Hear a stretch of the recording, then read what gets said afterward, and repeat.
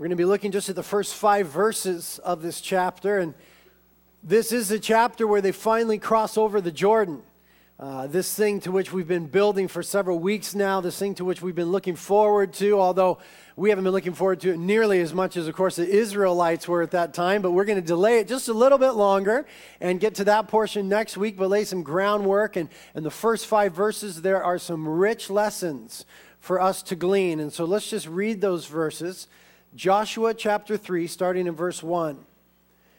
It says, "Then Joshua rose early in the morning, and he and all the sons of Israel set out from Shittim and came to the Jordan, and they lodged there before they crossed. And it came about at the end of 3 days that the officers went through the midst of the camp.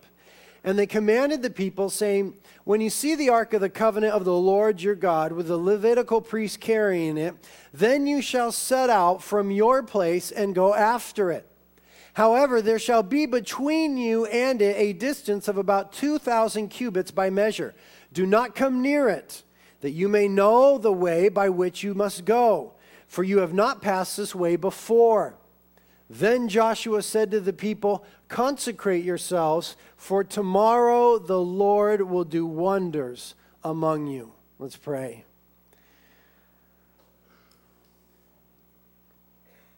Lord, we ask that you would speak to us this morning, that you would speak to us corporately as a church, as a body that you have placed here, that you've ordained for this moment in history, and that you would speak to us individually as your children, whose hairs you've numbered every one of, with whom's comings and goings you are infinitely and intimately concerned. Lord, you know our fears, our hopes, our dreams, our desires. You know our past. You know our future.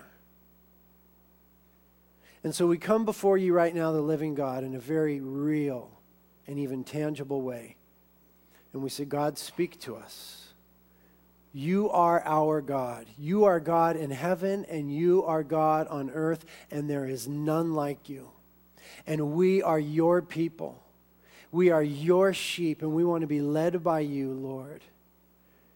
And so come and instruct us now in your word. We ask for an anointing upon the teaching of your word. Lord, that every word that comes from these lips would be from you, and that our hearts would be laid bare before you, ready to receive. Lord, that pride would be put down in this place, that we would have humble spirits so as to receive the word implanted, and that the word would go deep into the soil of our hearts, and that it would bear fruit 30, 60, 100-fold. Holy Spirit, as the word is preached, that you would break up the fallow ground in our hearts. And the Holy Spirit, you would bring to mind and to remembrance areas of our life that you want to deal with. Areas where you want to encourage us and strengthen us and firm us up. Other areas where you want to break us down and purge things out. Holy Spirit, we ask that you would come. We give you permission. No, more than that, we beg you, Holy Spirit, to come and to speak to us. We ask it together in Jesus' name. Amen. Amen. Well, there are 3 basic things that we see in this text of Joshua chapter 3, verses 1 through 5. We see that there is the waiting, and then there is the watching, and then there is the washing. The waiting, the watching, and the washing, and we're going to talk about those 3 things. But it's important for us to remind ourselves that Joshua is a book about the victory of faith and the glory that comes to God when his people trust and obey him. It is a book about the victory of faith and the glory that comes to God when his people trust him and obey him. And here's a profound statement that I read this week from Warren Wiersbe. He said, in the Christian life, you are either an overcomer or you are overcome. In the Christian life, either you're an overcomer or you are overcome by circumstances, by the flesh, by the world, by the schemes of the enemy. You're either more than a conqueror in those things or you're overcome by those things. It's important to realize this morning that God did not save us that we might be trophies of grace or statues put on exhibition. He saved us that we might be soldiers who move forward under his lead and take the land. He saved us that we might experience the fullness of life in Christ, the abundant life as Jesus Christ termed it. Moses said it perfectly in Deuteronomy 6:23 concerning the Exodus and then the entry into the land. He said, God brought us out that he might bring us in. You see, it doesn't end at the children of Israel coming out of Egypt. The story continues with the children of Israel going into Canaan. And too many Christians today have the mistaken idea that salvation is all that is involved in the Christian's life. That coming out of Egypt is all that is necessary, all the Lord has for us. Now, coming out of Egypt in the Old Testament is analogous to us coming out of sin and death in the world and into the kingdom of the beloved Son. It's analogous of salvation. And so many Christians stop there. I'm saved. I'm not going to hell. I prayed the prayer and I made Jesus my Lord and Savior, or at least my Savior, if not my Lord. And now isn't that enough? But that's not the picture that we get in the Bible. The picture that we get in the Bible is the Exodus was part of it, but entering into the land of the Canaan was the fullness of it. And too many Christians just leave Egypt and call it quits right there, and they settle. But we're to lay hold of the fullness of life in Christ. Again, Ephesians 1:3 says that God has for us every spiritual blessing in the heavenly places in Christ Jesus. And we're reminded of the fact that so often God is more willing to bless us than we're willing to be blessed. And that if he were to reveal to us all the good things he has for us, we couldn't even fathom the fullness of it all. And so both in our personal lives and in our ministries, there is much of the land that is yet to be possessed. And right smack dab in the middle of the book of Joshua, when we get to chapter 13, he'll tell that to the children of Israel. He'll say, there remains very much land yet to be possessed, and encourage them to go on. And that is what the book of Joshua is about. It is about going on into the promises of God, entering into the fullness of life in Christ. The book of Hebrews has the same theme. Going on. Continuing, moving, growing, not getting stagnant, not remaining and not digging in our heels and not backsliding. But moving ahead in our life with Christ. And the only way to move ahead is by faith. Now, last week we had that tremendous story of faith from the life of Rahab. And I want you to recall the simplicity of Rahab's faith. It was very simple. Rahab heard what the Lord had done and who he was. Rahab believed the report, and she acted accordingly. She heard, she believed, and she acted. Faith is just that simple. Romans 10:17, faith comes by hearing, and hearing the word of Christ. She heard what the Lord had done and who he was. She believed it. And her belief had an outflow of action. She acted according to what she believed. And really, it's what we do that is a test of what we believe. It's not what you say that shows what you believe. That's lip service. That's rhetoric. What you do is what you believe. And we'll remember that she was in the hall of faith, that she was given in James chapter 2 as having exemplary living faith, and that she ends up in the genealogy of Christ. And it was just that simple. She heard, she believed, and she acted. But so often we get caught up in a place of unbelief. Now, unbelief says, let's go back or let's stay where it's comfortable. Unbelief is that story that we had about the Gadites and the Reubenites and the half-tribe of Manasseh who chose to settle on the east side of the Jordan River, not wanting to go into the fullness of the land of Canaan and receive all the promises. That was a lack of faith. That was unbelief that said, let's settle, let's stay, this is safe, this is comfortable. Isn't this enough? My dad told me something when I was growing up. It's never left me. Resonates in my head almost daily. It was in the context of making surfboards. He was teaching me to shape surfboards, which my dad taught me to do. And he was talking about, always discovering and designing. And he said to me, the moment you're satisfied, you're done. He's talking about surfboards. That I should always be pushing ahead in surfboard design and what I could do with my hands and how that board could perform. He said, the moment you become satisfied, you're done. And so it is, in a sense, in Christianity. The moment you become satisfied and say, well, this is good enough, and I have enough of the Lord, and I'm satisfied right here, and I want to stay right here, you're done, so to speak. You've settled. You're like the Reubenites and the Gadites and the half-tribe of Manasseh. And when the enemy comes, the Assyrians in 722 BC, when the enemy comes, you're the first to fall. And they never returned to that place of comfort again. It was a place of disobedience. It was a place of compromise. Now, there is a sense in which we are satisfied by the Lord. Amen? We are satisfied by the Lord, but it's an interesting thing with the Lord. That when we drink of the Lord, He both satisfies us and makes us thirsty for more. He both satiates us and makes us hungry for more. You know what I mean? And so if you're really pursuing hard after the Lord, you're going to be satisfied and filled and overflowing, but you're going to be wanting more. That's moving ahead in the Lord. That's what it looks like. And that's what faith says. Faith says, let's go forward to where God is working. Let's move ahead. I read a book. I'll withhold the title and the author because I don't agree with most of what he writes. But this was a great quote. I'll quote it very loosely. He basically said, it is the task of every generation to discover where and how the Holy Spirit is moving and go there. It's a task of every generation to discover where and how the Holy Spirit is moving and go there. And so it is in our individual lives. We've got to be asking the question, Lord, what are you doing?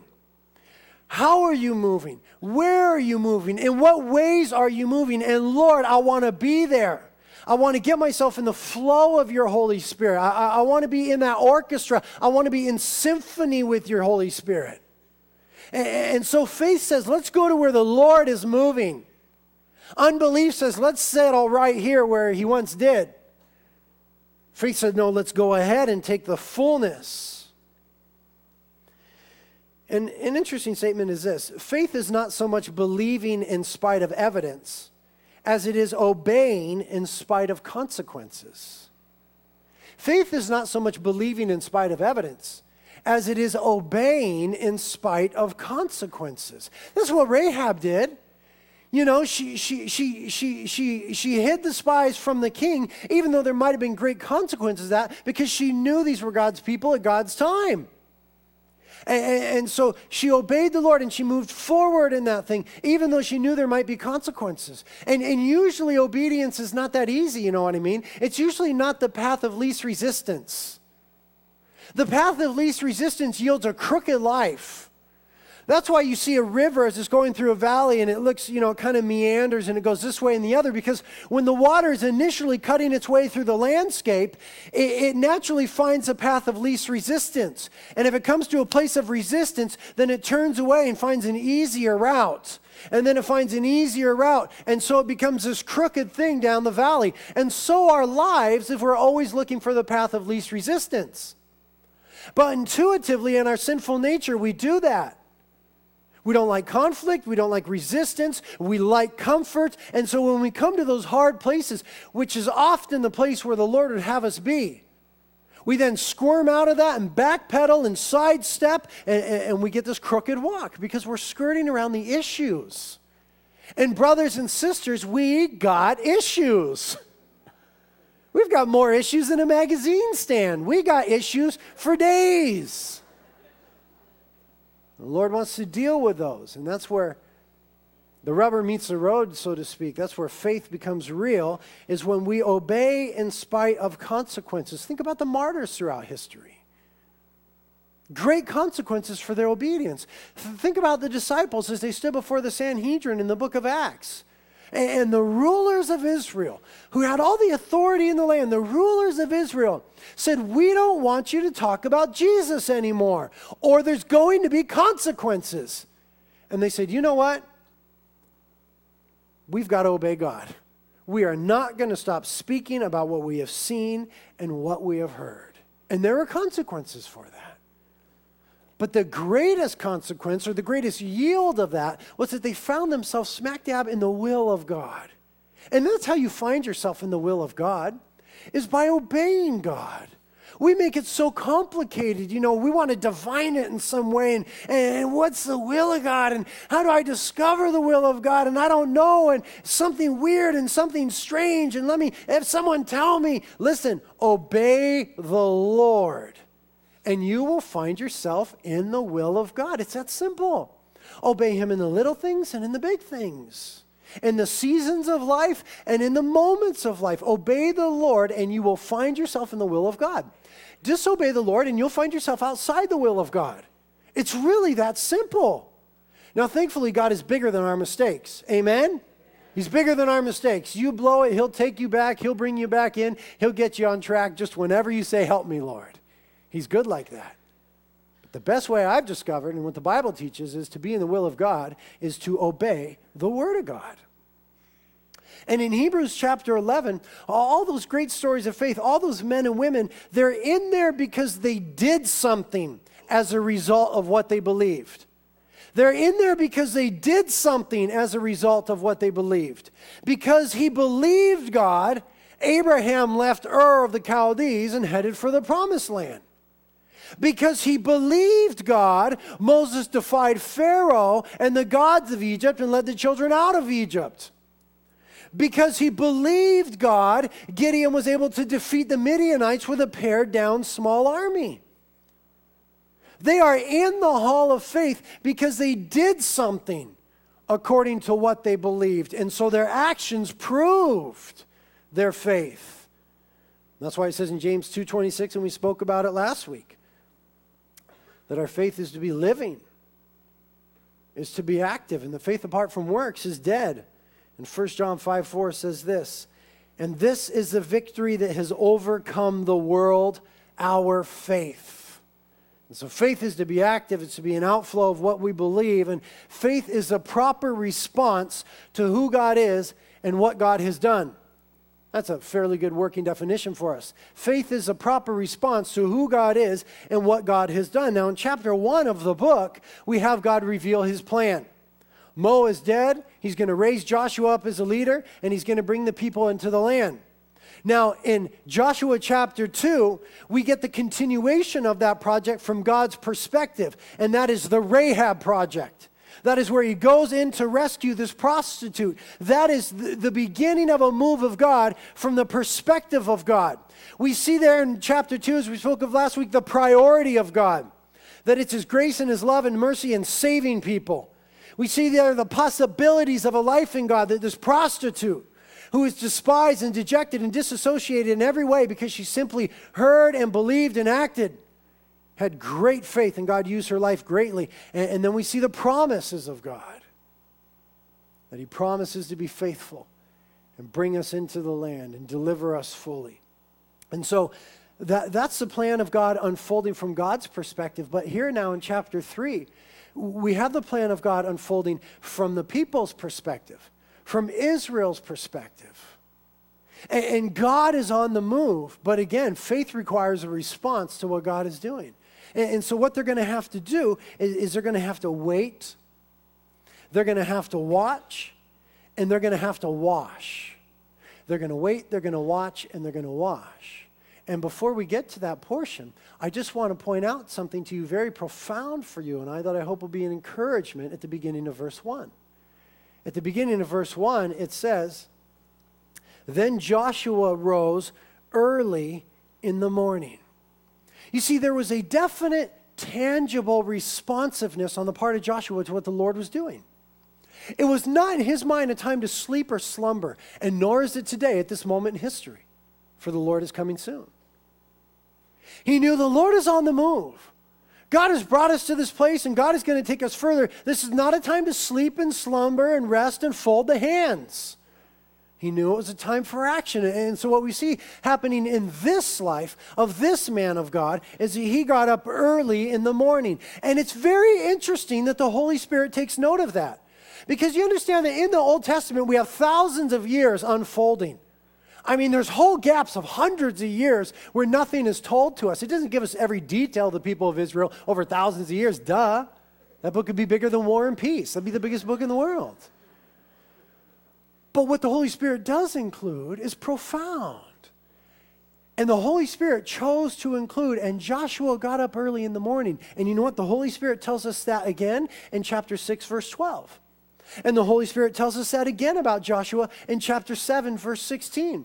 And the Holy Spirit tells us that once again about Joshua in chapter 8, verse 10. There is something the Holy Spirit was communicating about the responsiveness of this man, Yehoshua, to what the Lord was doing. He got up early in the morning. Now, it doesn't say expressly what Joshua was doing, but we could take a pretty good guess at what Joshua was doing. I bet you what he was doing was chapter 1, verse 8. If you look at chapter 1, verse 8. The Lord says to Joshua, this book of the law, the Pentateuch, the first 5 books of the Bible that you have on your lap, this book of the law shall not depart from your mouth, but you shall meditate on it day and night, so that you may be careful to do according to all that is written in it, for then you will make your way prosperous, and then you will have success. God gave him the recipe for success and prosperity in the land. And Joshua is now the leader of about 2.5 million people. And he's got the shoes of Mo to fill. And so Josh says, what in the world do I do? Well, the Lord told me what to do. The Lord said, meditate on my word and be very careful to obey it. And so I would suggest to you that Joshua got up early in the morning to read his Bible. I think that is a very reasonable guess at what he was doing at this time, that he got up early in the morning to seek the Lord. Now, you guys have been reading the one-year Bible along with us. You've been reading Leviticus, huh? Wow. Can you imagine if the word of the Lord to us was, be very careful to observe every word in it. Don't turn to the right or the left. I mean, Joshua was reading Leviticus going, oy vey, Lord, help me. This is so much. He was up early in the morning. When you read that book, doesn't it make you appreciate Jesus Christ? That he fulfilled every one of those sacrifices, every one of those requirements Jesus Christ fulfilled for us, so that we are no longer under the burden of the law, but we are under grace. Don't you love that? But Joshua wasn't under grace, man. He was under the law. And the Lord said, you obey it and you will have success. And so I'm telling you, people, Joshua got up early in the morning. Now, you and I now have the fullness of those things in Christ Jesus. So our motivation to get up early in the morning and seek the Lord shouldn't be less, it should be greater. Joshua only saw dimly. He only had the Pentateuch, the first 5 books of Moses. We got the whole book. There should be even a greater motivation for us to get up early in the morning and seek the Lord. When we do this, we join the company of people like Joshua, Moses, David, Hezekiah, and Jesus. In the Bible, all of these great men are spoken of as getting up early in the morning. Moses got up early in the morning in Exodus 24 to build an altar. So he got up early in the morning to worship the Lord. In Exodus 34, he got up early in the morning to go to Mount Sinai. So he got up early in the morning to be with the Lord. David, the psalmist, in Psalm 119, got up early to play his instrument and sing praises unto the Lord. He awoke before dawn to worship the Lord. Hezekiah got up early in the morning, 2 Chronicles 29, to sacrifice to the Lord. And Jesus, I mean, if Jesus got up before dawn and sought the Father, is there a clue in that for you and I? He's the author and the perfecter of our faith.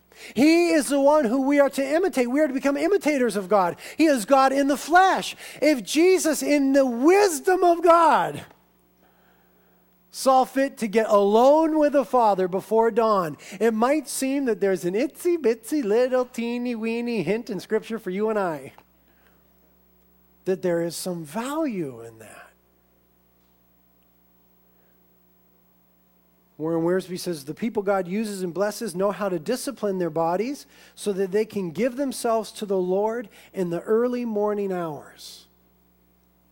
It's kind of the idea of bringing our first fruits to the Lord. You guys have been reading about this in the Old Testament. You're supposed to bring your first fruits to the Lord for sacrifice. You don't bring the leftovers.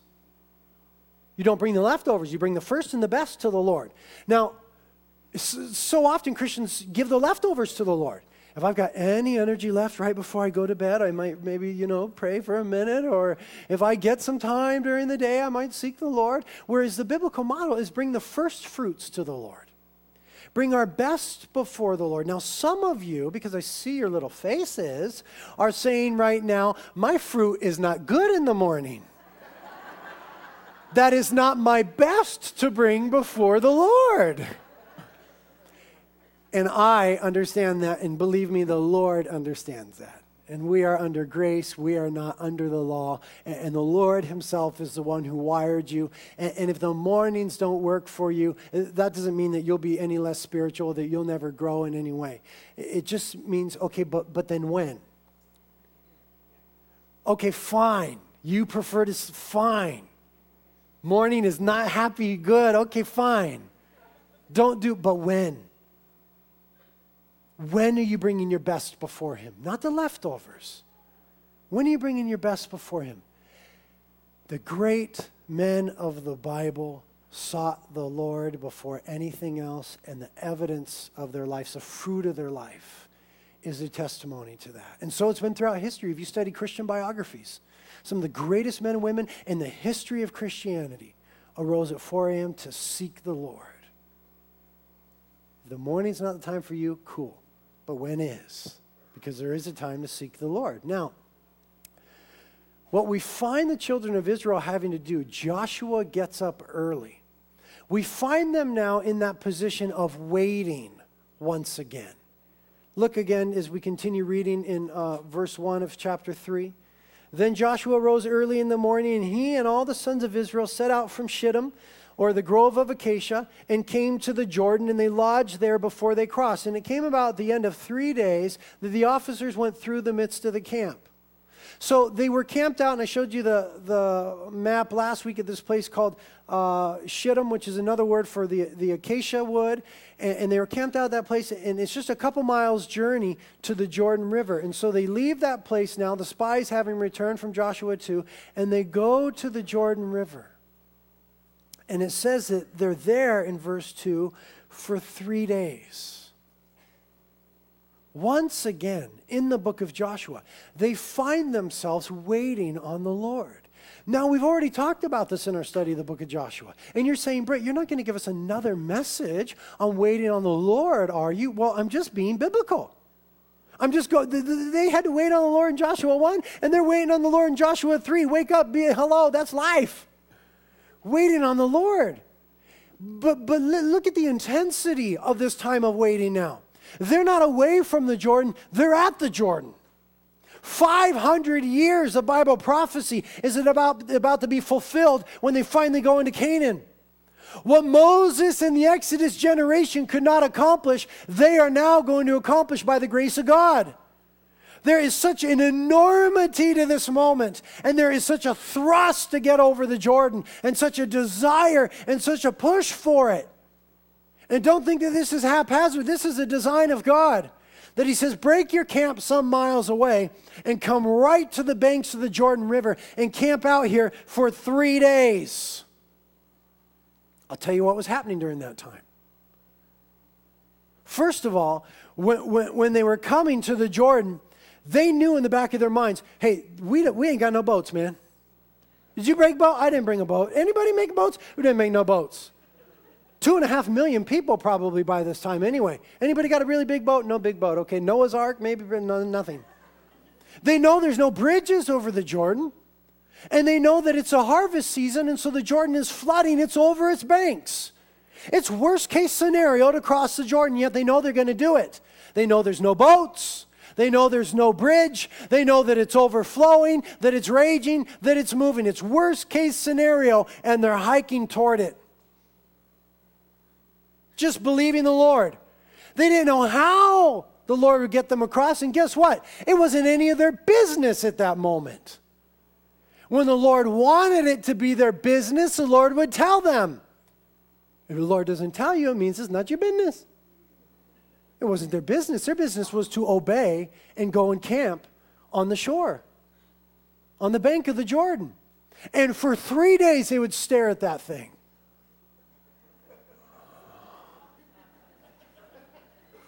Oh, man. And you know, all the MacGyvers from Israel, the MacGyvers would come forward. Now, Joshua, I think we could, and they would have all these plans. And then there'd be people jumping in and trying to swim in, and everybody would be trying to devise a way. And I just imagine that it took 3 days for them to exhaust their ingenuity. 3 days for them to exhaust all their ideas, all the possibilities. 3 days for any hope they had in themselves to expire.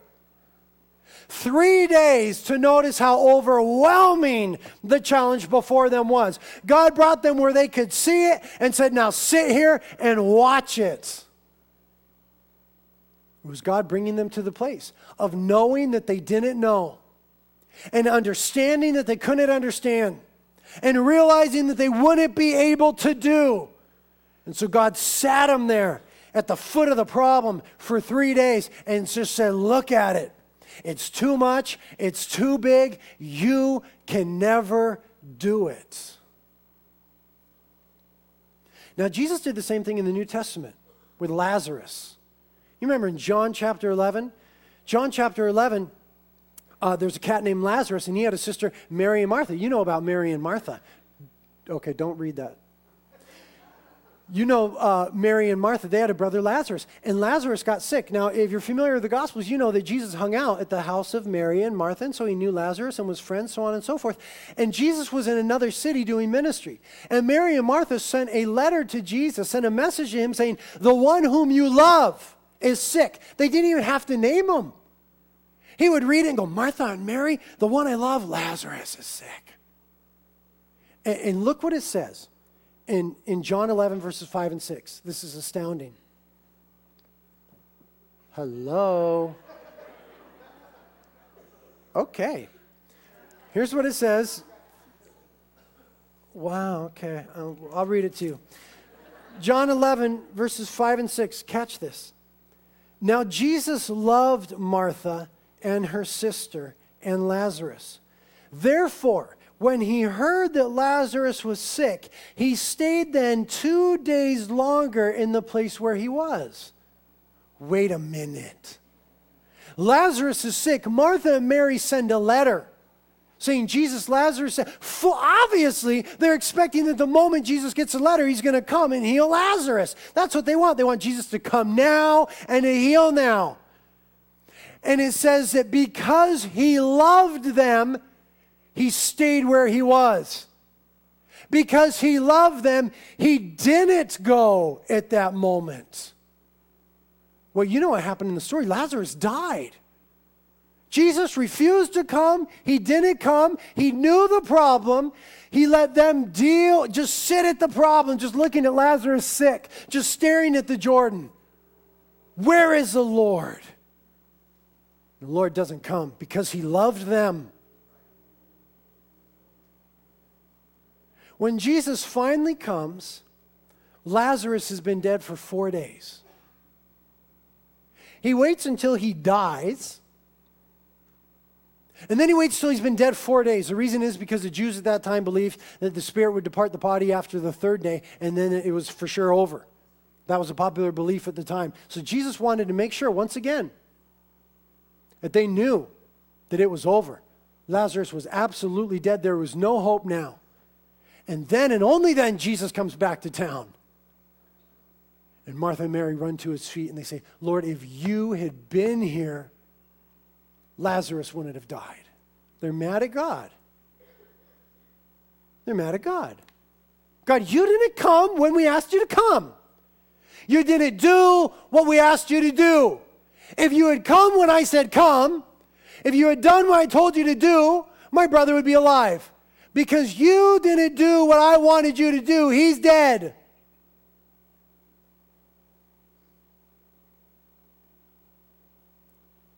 Jesus goes over to the grave. He says, roll away the stone. And Martha said, Lord, by this time, there'll be a stench, for he's been dead 4 days. And the Lord says, Lazarus, come forth. And Lazarus raises from the dead and walks out of the tomb. Jesus had to say, Lazarus, come forth, because if he just said, come forth, all of Israel would have raised from the dead. Lazarus, come forth, and he comes out of the tomb. Listen to me. Martha and Mary were hoping for a healing. Jesus Christ wanted to give them a resurrection. He wanted to do more than they expected of him. He is able to do exceeding abundantly beyond anything that we ask or think or can even fathom, Ephesians 3:20 says. They wanted a healing. He wanted to give them a resurrection. So many of us in our lives today, we're saying, Lord, I want you to fix this part of my life. And the Lord says, no, I want to resurrect that part of your life. Lord, I want you to heal my marriage. No, I want to resurrect your marriage. Lord, I want you to heal my teenager. He's nuts. No, I want to resurrect your teenager to new life. The Lord wants to do more. But for the Lord to do that, he first had to bring them face to face with the reality that they could not do that. And so he left them there with their dead brother for 4 days. And he left them there at the Jordan for 3 days to realize the enormity of the problem.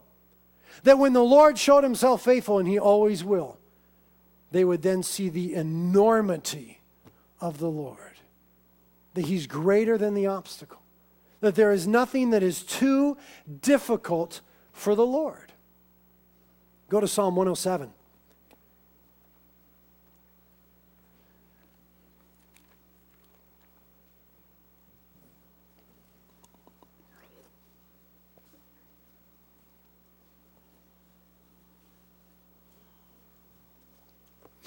Psalm 107, let's just start reading in verse 1. You'll get the point.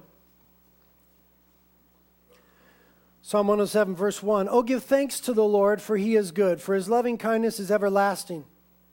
Let the redeemed of the Lord say so, whom he has redeemed from the hand of the adversary and gathered from the lands, from the east, from the west, from the north, from the south. Now look what it says in verse 4. They wandered in the wilderness in a desert region. They did not find a way to an inhabited city. They were hungry and thirsty. Their soul fainted within them. Then they cried out to the Lord in their trouble. Note the then. Then he delivered them out of their distress. He led them also by a straight way to go into an inhabited city. Let them give thanks to the Lord for his loving kindness and for his wonders to the sons of men. For he has satisfied the thirsty soul, and the hungry soul he has filled with what is good.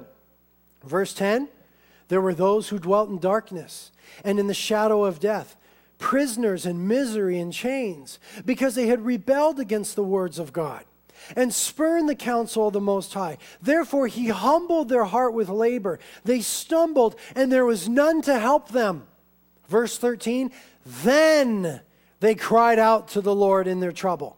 He saved them out of their distresses. He brought them out of the darkness in the shadow of death and broke their bands apart. Let them then give thanks to the Lord for his loving kindness and for his wonders, and to the sons of men, for he has shattered gates of bronze and cut bars of iron asunder. Verse 17, fools, because of their rebellious way and because of their iniquities, were afflicted.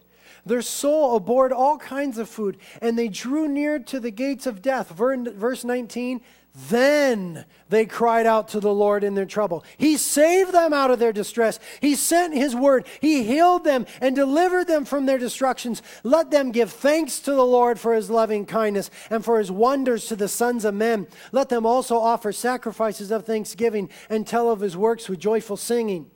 Verse 23. Those who go down to the sea in ships, who do business on great waters, they have seen the works of the Lord and his wonders in the deep. For he spoke and raised up a stormy wind, which lifted up the waves of the sea. They rose up to the heavens, and they went down to the depths. Their soul melted away in their misery. They reeled and staggered like a drunken man, and were at their wits' end. Then they cried to the Lord in their trouble, and he brought them out of their distress. He caused the storm to be still, so that the waves of the sea were hushed. Then they were glad because they were quiet. So he guided them to their desired haven. Let them then give thanks to the Lord for his loving kindness and for his wonders to the sons of men. Let them extol him also in the congregation of the people and praise him at the seat of the elders. And so it is in life. The Lord will bring you to the Jordan River only to sit you there for 3 days. He will let you cry to him about the sickness, only to remain where he is for 2 and 4 more. That he might show himself great. That he might prove himself faithful. Wait a minute. But before that part is a part of you crying out on him. You see, he knows the nature of man. That when things are hunky and dory and we have resources at our fingertips, we seldom call upon the Lord. But when we are brought to our wits' end, when we're overwhelmed by sea and by wave and by storm, and by chains and bondage and enemy and foe around every corner, it is then, and too often only then, that we cry to the Lord. And the next sentence in every instance was, and he saved them. And he saved them. And so he's got Israel sitting at the Jordan River, dealing with in their mind the enormity of the problem, getting a clear picture of just how huge the circumstances are, in order that they might subsequently get a clear picture of how much greater the Lord is. 2 Chronicles 20:12. Israel was being overwhelmed by its enemies. They were outnumbered and they were encircled. And they say, "O our God, wilt thou not judge them?" Listen, "For we are powerless before this great multitude who are coming against us, nor do we know what to do, but our eyes are on thee." There's too many, it's too much, I don't have the power, and I don't know what to do, but my eyes are on you. Psalm 123, verses 1 and 2. To thee I lift up my eyes, O thou who art enthroned in the heavens. Behold, as the eyes of servants look at the hand of their master, as the eye of a maid at the hand of her mistress, so our eyes look to the Lord our God until he shall be gracious to us. Psalm 141, verses 8 and 10. For my eyes are toward thee, O God the Lord. In thee I take refuge. Don't leave me defenseless. Keep me from the jaws of the trap which they've set for me, and for the snares of those who do iniquity. Let the wicked fall into their own nets while I pass by safely. The Bible is a history of men and women who have had to deal with overwhelming circumstances, heartbreaking situations, and over again the prescription is, I cried to the Lord, I fixed my gaze on him, and he was faithful. And if you perceive somehow in your life that God has not been faithful, you are wrong. God is always faithful. The first day that God is not faithful, he is not God. Throughout the Bible, don't ever come to church again. He is faithful. Alan Redpath, in his book Victorious Christian Living, says this: get a clear view of him who can deal with the impossibility of your life before you have reached it. For in the name of the Lord Jesus, I declare the truth, that however strong it may be, there is no attack of Satan on the child of God, but first has struck the heart of God. He overcame it at the cross, and he bids us, his children, to get a clear view of him, to face again the impossibility that we have faced so often, then look up into his face and say, now, Lord Jesus, I believe that although I cannot, you can. In that moment, the roar of the Jordan will be silent, its violence will be checked, and we will go through on dry land. And that is what the Lord is doing with Israel at this moment, is he is wanting to provide for them a clear view of himself, but it is preceded by a clear view of the circumstances, as it was for Martha and Mary. When Jesus rose Lazarus from the dead, many therefore in the land believed in him, and not before. And so that is the waiting. And now we encounter the watching. Back to Joshua, as we see them watching the Lord. Joshua chapter 3, verses 3 and 4.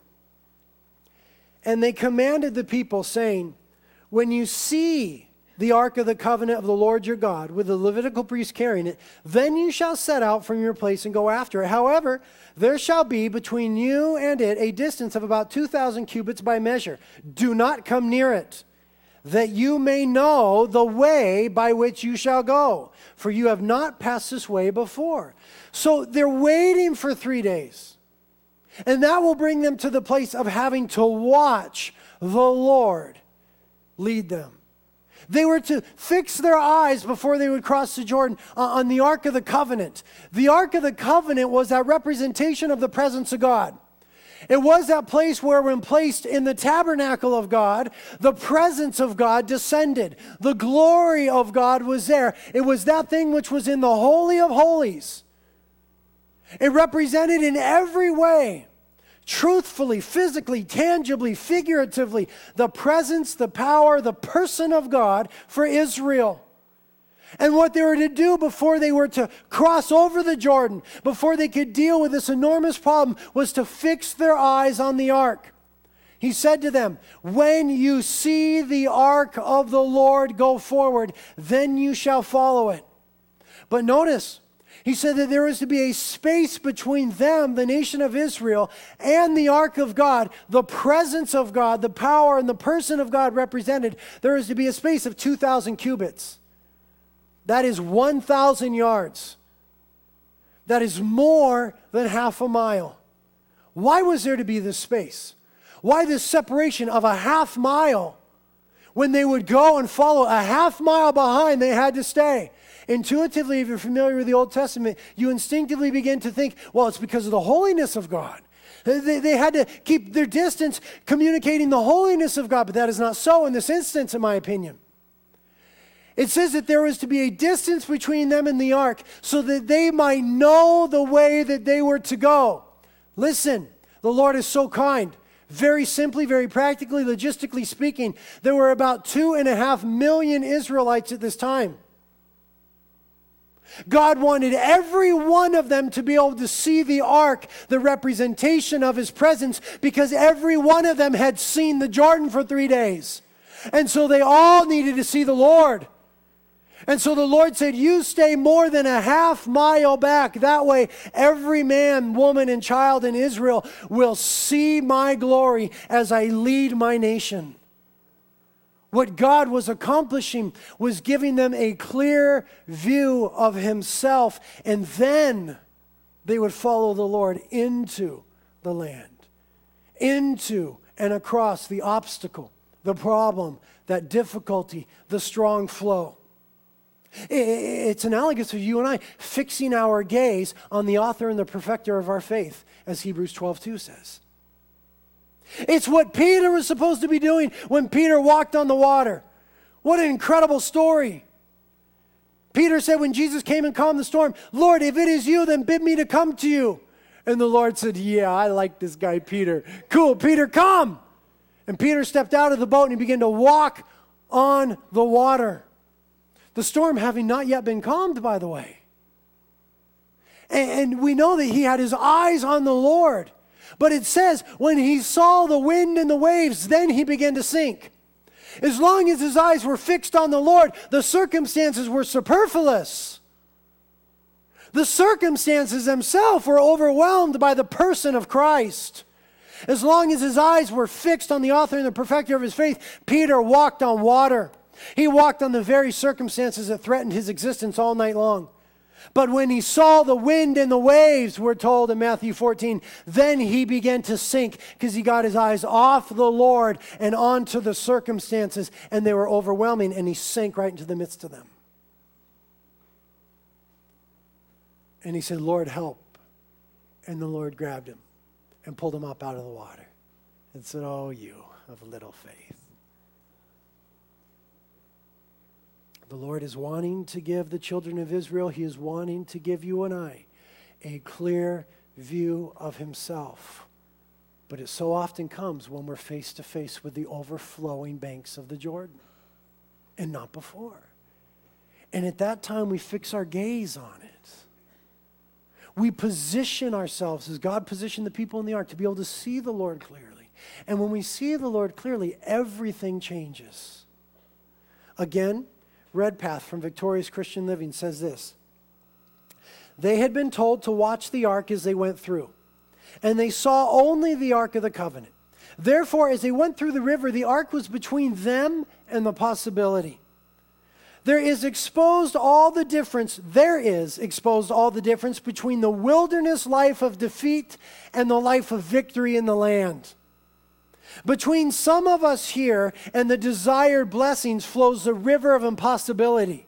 Does shame, human nature, temperament, or pride stand between the land of blessing and the Christian like this flooded Jordan?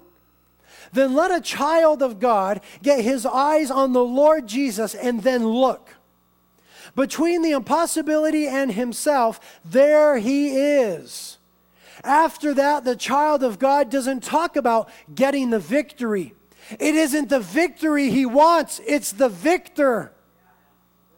He doesn't speak about striving for new blessing and seeking to enter a new experience, because his eyes are on the Lord Jesus, and he puts the Lord Jesus between himself and the onslaught of the devil, and he looks up into his face, and there is victory. That is glorious. That is the victory, that we see the Lord. That we position ourselves in such a way, in spite of circumstances, that we're in the face and the presence and with the person of Christ.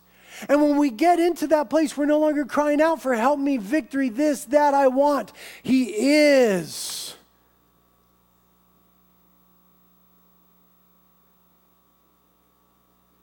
The final thing that they did was they washed. Very simply, in verse 5, then Joshua said to the people, consecrate yourselves, for tomorrow the Lord will do wonders among you. Consecrate yourselves. To consecrate very simply means to sanctify. It means to set apart. Set apart yourselves. We've waited. We're going to watch and see the Lord. It's going to happen tomorrow. So what you need to do today is set yourself apart. It's the idea of removing ourselves from the mundane and the profane and purposing ourselves to be useful to the holy. Consecrate yourselves. Set yourself apart today, because tomorrow the Lord is going to do wonders among you. You know, I think if we had more todays of concentration, we would have more tomorrows of wonder. I think we sometimes miss out on the wonderful and the miraculous and the fullness and the moving of God tomorrow because there's no consecration today. The prescription was tomorrow God's going to do a miraculous thing, so consecrate yourselves today. Now, very practically, in that time, in that moment, in that religious culture, it meant that they were to wash their bodies and change their clothes. It seems a very small thing to you and I, but in that day, water was a precious commodity. And they did not often wash themselves or use water for that purpose. But bigger than that, throughout the Bible, washing of the body and the changing of the clothes always speaks of a new start with the Lord. A fresh start, a fresh moment of laying aside that old dirt and those old clothes and starting fresh with the Lord. That's what they were to do, to consecrate themselves, to wash themselves. And then they would be ready for the powerful moving of God. You see, in purity, there is power. In purity, there is power. In defilement, we are void of experiencing that power. In purity, there is power. We would have more tomorrows of power if we had more todays of purity. Consecrate yourselves, for tomorrow the Lord is going to do wonders among you. Now, the Lord Jesus Christ, he consecrates us by his blood. Positionally, we are washed clean and we are set apart. But there remains in the New Testament this picture of us washing ourselves. 2 Corinthians 7:1. Therefore, having these promises, beloved, let us cleanse ourselves from all defilement of the flesh and spirit, perfecting holiness in the fear of God. Romans 12:11 through 14. And this do, knowing the time, that it is already the hour for you to awaken from sleep. For now salvation is nearer to us than when we believed. The night is almost gone, the day is at hand. Let us therefore lay aside the deeds of darkness and put on the armor of light. Let us behave properly as in the day, not carousing in drunkenness, nor in sexual promiscuity and sensuality, not in strife and jealousy, but put on the Lord Jesus and make no provision for the flesh with regards to its lusts. And finally, 1 John 3:3. Speaking of the coming of the Lord Jesus for the church, and everyone who has this hope fixed on him purifies himself, even as he is pure.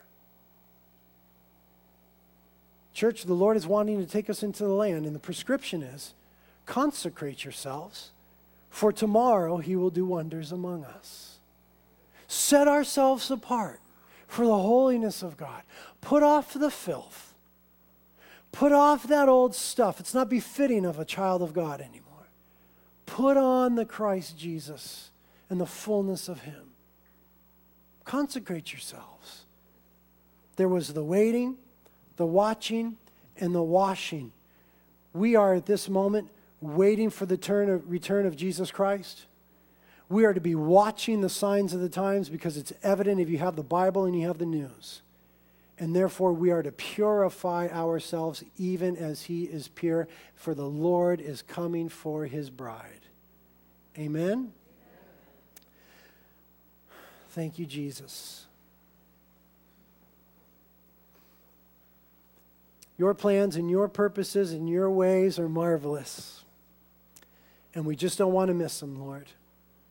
So we're asking right now as we seamlessly move into this flow of worship and waiting and just saturating in your presence, that you would continue to speak to us. We don't want to miss what you want to do tomorrow because of our silliness today. We want to consecrate ourselves. We want to wash, cleanse, and purify ourselves even as you are pure. Thank you for the blood of Christ that washes and cleanses us. But we want to bring the practical in line with the positional now. We want to put those things off and we want to put you on. The Jordan is overflowing before us. There's insurmountable odds and circumstances. But our gaze is fixed on you. We turn our eyes on you, Jesus, the author and the perfecter, the faithful one.